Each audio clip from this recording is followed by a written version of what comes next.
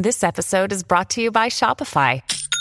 Forget the frustration of picking commerce platforms when you switch your business to Shopify, the global commerce platform that supercharges your selling wherever you sell. With Shopify, you'll harness the same intuitive features, trusted apps, and powerful analytics used by the world's leading brands. Sign up today for your $1 per month trial period at shopify.com/tech, all lowercase. That's shopify.com/tech. The Manage Smarter Show is brought to you by SalesCred, the sales skill building solution that empowers sales teams worldwide to multiply sales opportunities by improving perception, accelerating trust building, and by earning repeat business. Get the best-selling book by C. Lee Smith, download the free mobile app, and now sign up for the SalesCred Masterclasses. Book your session now at salescred.com. Welcome to the Manage Smarter podcast with hosts C. Lee Smith and Audrey Strong. We're glad you're here for discussions on new ways to manage smarter, hire, develop, and retain talent, improve results, and propel team performance to new heights. This is the Manage Smarter podcast. Lee, you have identified a problem. You think you have something that's a solution, but how do you make it the solution, your solution? And that translates into category design. And that's what we're going to talk about today, right? Yeah, that's right. And we're going to be talking about some of the hottest topics in technology right now and how that fits into becoming a category king by defining the category yourself, as opposed to letting someone else dictate the rules of the battlefield and you having to play by somebody else's rules. And boy, do we have an excellent guest today. Welcome to Manage Smarter, everyone. Thanks for coming. We're so glad you're here. I'm Audrey Strong, Vice President of Communications here at Sales Fuel. And I'm C. Lee Smith. I am the president and founder of Sales Fuel. Okay, up on deck in our batter's box, Kevin Maney, best-selling author, award-winning columnist, and a partner at Category Design Advisors. His critically acclaimed book, Play Bigger: How Pirates, Dreamers, and Innovators Create and Dominate Markets, introduced business to the idea of category design, sold more than 150,000 copies worldwide. And as a founding partner of CDA, Maney has helped leadership teams at hundreds of companies all over the world focus their strategic thinking through category design. And I, as a former award-winning journalist, would like to also share his journalism career with you because it makes mine look like itty bitty teeny weeny. Kevin has been a contributor to Newsweek, Fortune, The Atlantic, Fast Company, CNN, and ABC News, among other media outlets. Also a contributing editor at Condé Nast Portfolio from 2007 to 2009. And get this, for 22 years, columnist, editor, and reporter at USA Today. And I might add, even interviewed Mr. Jeff Bezos very early in the days of Amazon. Kevin, I don't even know where to start with you. You're so amazing. Welcome. Audrey and Lee, thank you very much. It's a pleasure to be here.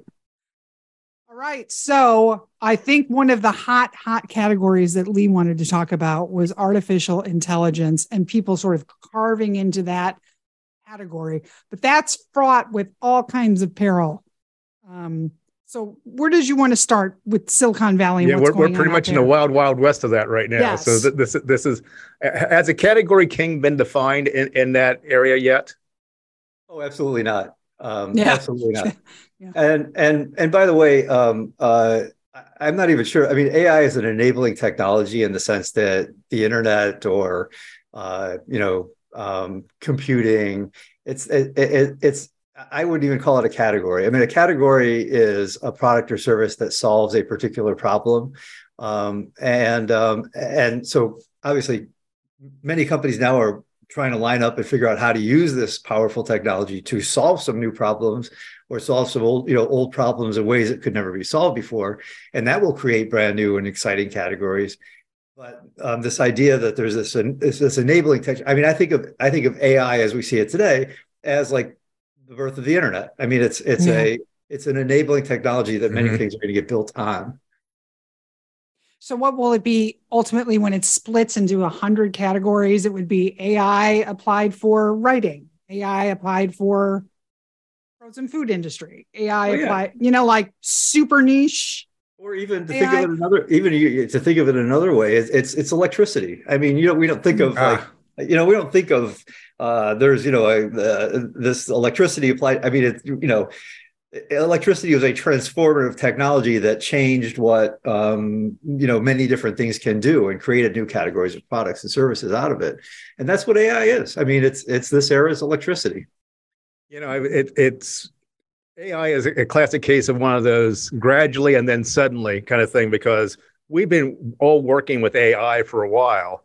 And many people didn't even know it. I mean, if you use Grammarly, for example, you've been using AI, you didn't even know it. Oh, yeah. When I'm driving my Tesla, it's like they've been working on trying to make that car drive itself for years. It's like, and still we're in the gradually phase. It's not happening soon enough for me. And so ChatGPT is getting like all the press and all the buzz and everything like that. So I think that's the suddenly part. But when I think about that, here's my question.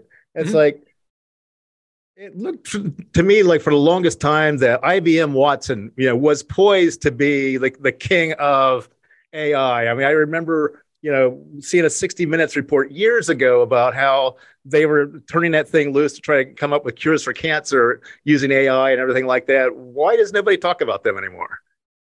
It's interesting. Yeah, it's actually something I've been thinking about and talking to some of my old IBM, not colleagues, old IBM connections about.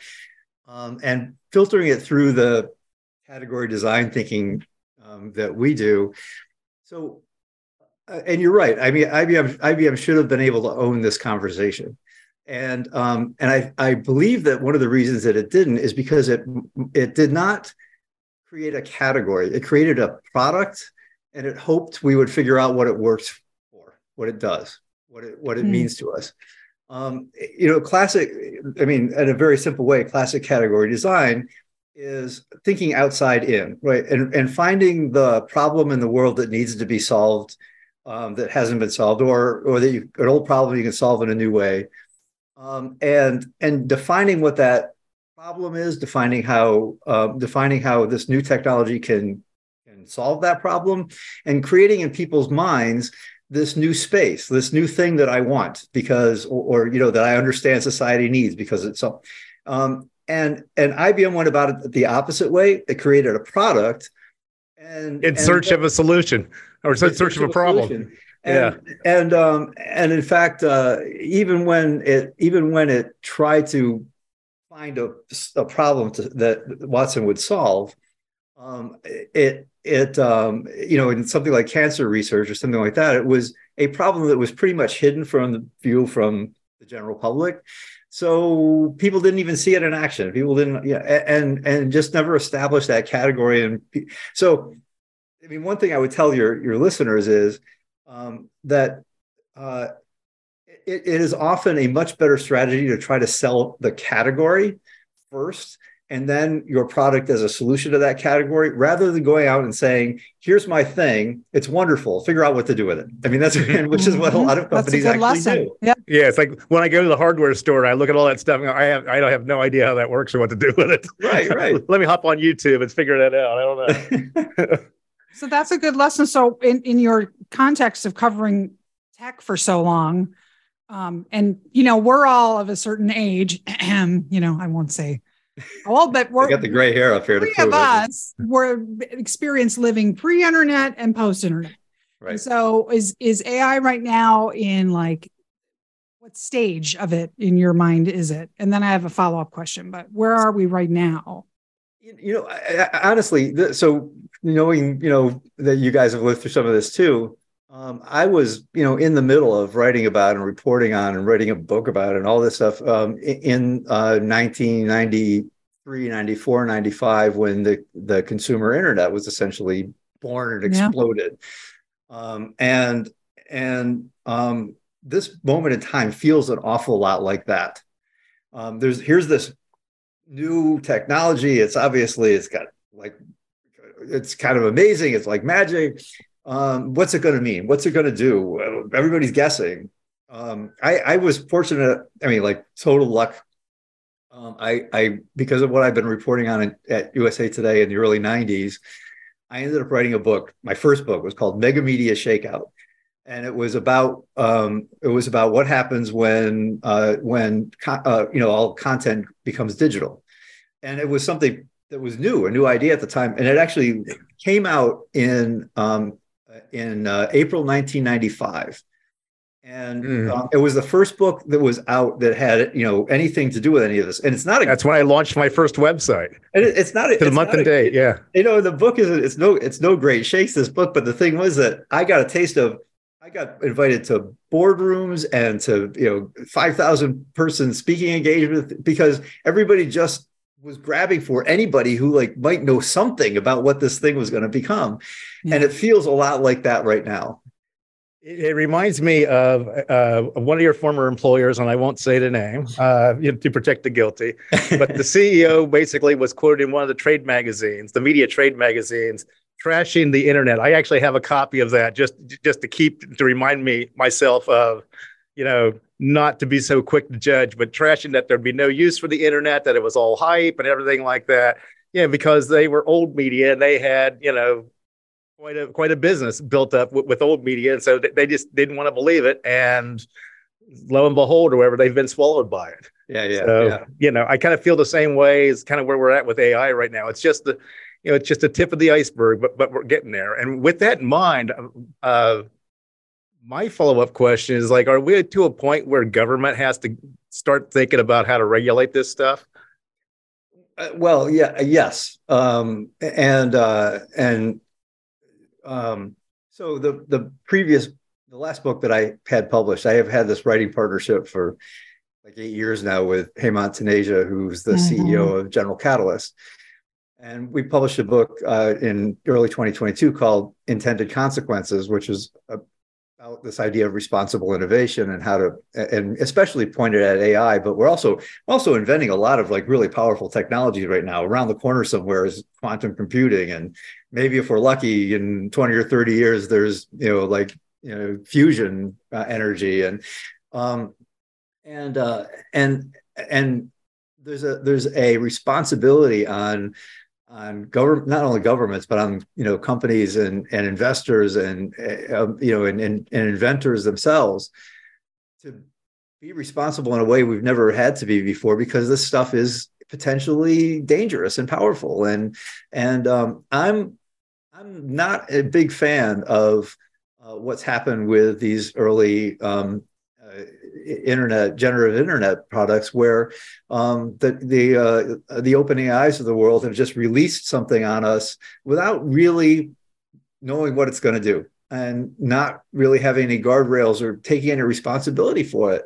And I think it's dangerous. This whole idea of minimum viable product or whatever else is bullshit, because what can you name another product, another thing in the world, drug companies or car makers or dynamite, food makers, like is some company that makes food going to release a minimum viable version of food and hope that people don't get sick? I mean, it's crazy how this is not being even putting guardrails around it at all. Pharmaceutical products without trials. That's what it is. That's what it is. That's what it is.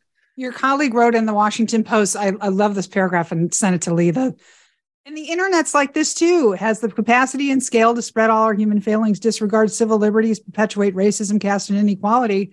I mean, one need only watch that congressional hearing with General Counsel Gaddy from Twitter to see that, this thing was created and it just mutated into this awful, it just went in a direction that was so wild and unintended. And you like to talk about categories and making sure that as much as you can for your clients, that there are not unintended consequences. And so how do you shape that and try and predict that?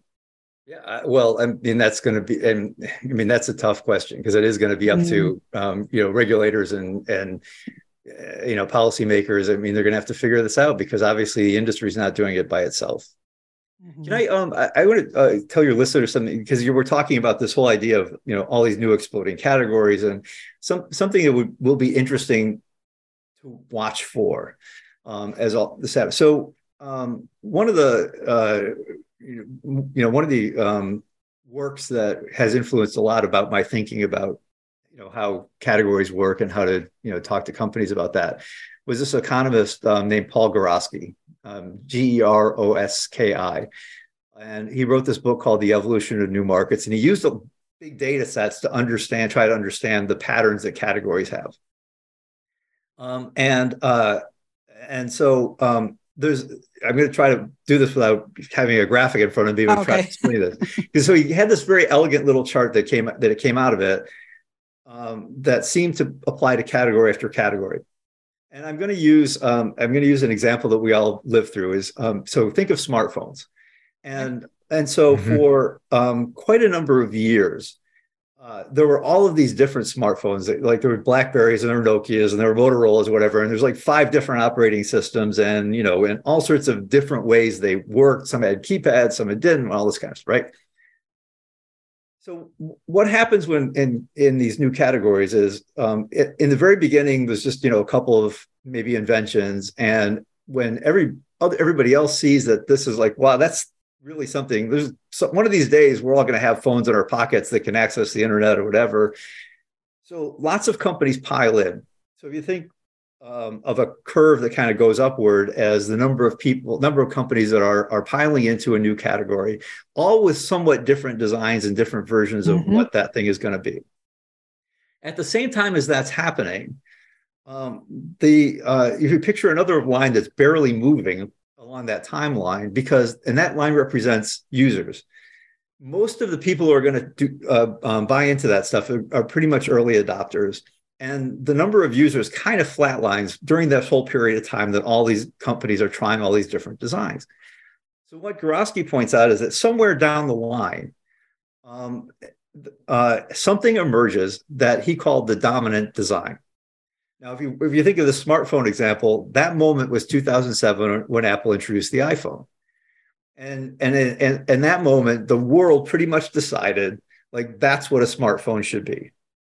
And so when that moment of dominant design happens, everything coalesces around it. So all of and you can see this, right? What happened, all those smartphone vendors, they all basically either die or they copy the dominant design.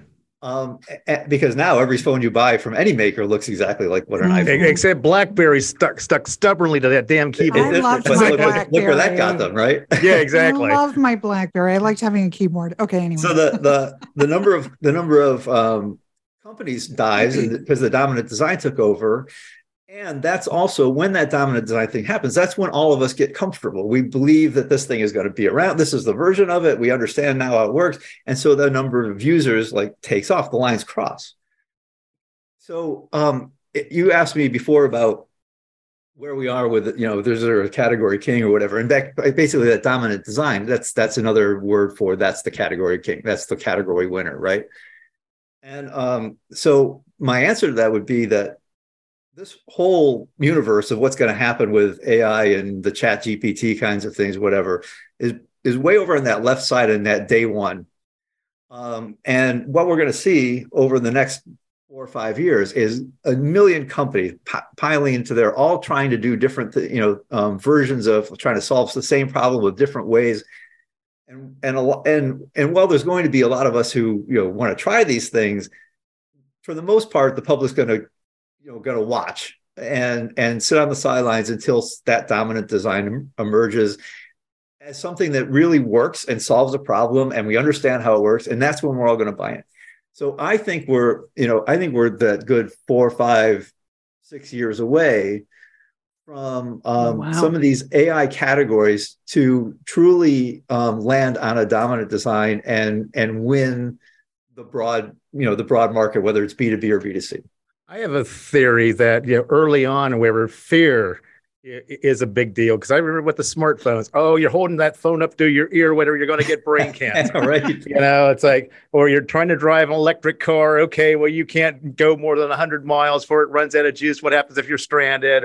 And now with AI, everyone's kind of fearful of, am I going to lose my job? And right. So since we're in that state, if you accept that premise, it's like, how can managers of people move the conversation from fear of losing your job to, hey, how can you use this tool to do your job better, faster, and easier? Well, that is the conversation that has to happen. In fact, I think there was, here in New York City, the New York public schools banned students from using Chat GPT. And I think that's one of the stupidest decisions ever, because instead what you want to do is teach students what this thing is, what it's good for, how to use it, how not to use it. And because their futures are going to depend on using this stuff. And so we have to, we have to have that conversation. And by the way, part of that conversation can also be that this sense of fear over a new technology is as old as, the Bible, right? And one of the books I wrote was about Thomas Watson Sr., the guy who built IBM. It was his biography. So I wrote, from basically 1900 to 1956 when he died, this whole period of time when the whole, computing industry actually was born. And, going back to the 1930s and 40s, when the first idea of computers started coming up, people were saying these things are going to take, the same whole thing, take away jobs. It's going to, it's going to ruin, whole industry. And, and we adapt and we move on. It's not the way things have worked in the past. And I'm not sure it's going to not be the way it works in the future. Do you have any tips for managers who have direct reports and helping get those people to buy in when they're participating in a company that's rolling out a new category or embracing new technology? Is it a professional development opportunity? You try and sign people up for courses? Like, what's the way you think is the best way to get everybody aligned in the mindset? Well, so when we work, tell your clients, when we work with companies on category design projects, the most important single thing that we produce is something we call a POV, point of view. And, not a very original name for it, but it's, so we go through this whole process with clients and figure out what are they, what is the category they're really creating? What's the problem they're really solving? Why are they the one company in the world that can bring this to the world? And, we go through all that kind of, pull it all out of them. And then we capture it in this maybe 800 word narrative. And the narrative is very structured. It's basically the first half of it is let's really describe the problem to be solved. What's missing in the world that needs to exist that you're going to address? And if we really understand the problem, then the solution side is how does that solution work to solve that problem? Not your product features, not the fact that your dial goes to 11 and somebody else's goes to 10. It's like, what does any kind of solution need to look like in today's world to solve that problem? And then at the very end, we could say, and here's why we're the company that can, that has the wherewithal, the brains, the culture, whatever, to solve this problem. But if you have this really strong 800 word, 1,000 word narrative that really tells that story and creates the story that the company tells itself, all cultures of all kinds have a story they tell themselves about who they are and why they exist and what is expected of them. So you create this story that the company tells itself, and if it's got alignment from the leadership team and everybody buys in and everybody believes this is what we are, it becomes much easier. And not necessarily going to give that story to every single person, but now you have the language and the story to tell and build that culture around. And we found that it's a very powerful. It tells, because of the way that story is structured, the product team can look at it and say, now I understand what we're doing. Now I understand our North Star for the product, what we have to build. The sales team can look at it and say, now I understand how we're going to talk about this to our potential customers. Even the HR team can look at this and put it in job descriptions and say, these are the kinds of people we want to lure that understand what this is about, what this culture is about.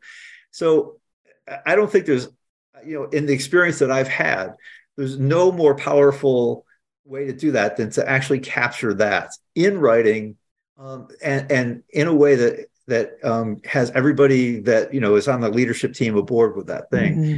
And then it spreads from there. It's just look no further than any major religion in the world. They all have stories that share the identity of who they are and why they believe what they believe. Exactly. And so it's like, what's your Bible? What's your story? What's your prophecy? And, so to me, I kind of feel like that's kind of what's missing from the newer technology is like, what's the big revelation from cryptocurrency or with AI or some of these other things? Because I haven't seen where someone could tell one great big story about how this has totally changed the world for the better. I haven't seen it yet. Right. No, I agree. I mean, yeah, absolutely. Yeah, crypto. I just keep saying every time I see a headline, I'm like, I don't get it. I don't get it. Listen, if you need Category Design Advisor is Kevin's firm. And Kevin, if you'd like people to reach out to you, your Twitter, Maney, and you want people to email you, hit the website up. Absolutely. Yeah. Any of that. Kevin at categorydesignadvisors.com. Pretty straightforward. We'll put it in the show notes for you. That sounds good. And if you're in New York City, he has a band, everybody. And tell me the name of the band name again. I love the name of it, but tell me the name of the band. The band is called Total Blam Blam, which is Total Blam Blam. I love it. Which is taken from a David Bowie a lyric in the song "Suffragette City." We play once a month or so at some club in New York. So we have a Facebook page. You can look us up and there you go. Come out and cheer us on. What genre of music is that? It's all basically rock, funk, blues kind of stuff. That Nice. sounds great. Well, if you need rock and roll or category design, Kevin's your guy. Kevin, this is great. I could talk to you all day. Thank you so much. So interesting. A pleasure. Yeah, very fun. Thanks. Thanks for listening. If you enjoyed the show, please rate and recommend on iTunes, Overcast, or wherever you get your podcasts. You can also get more great information at salesfuel.com.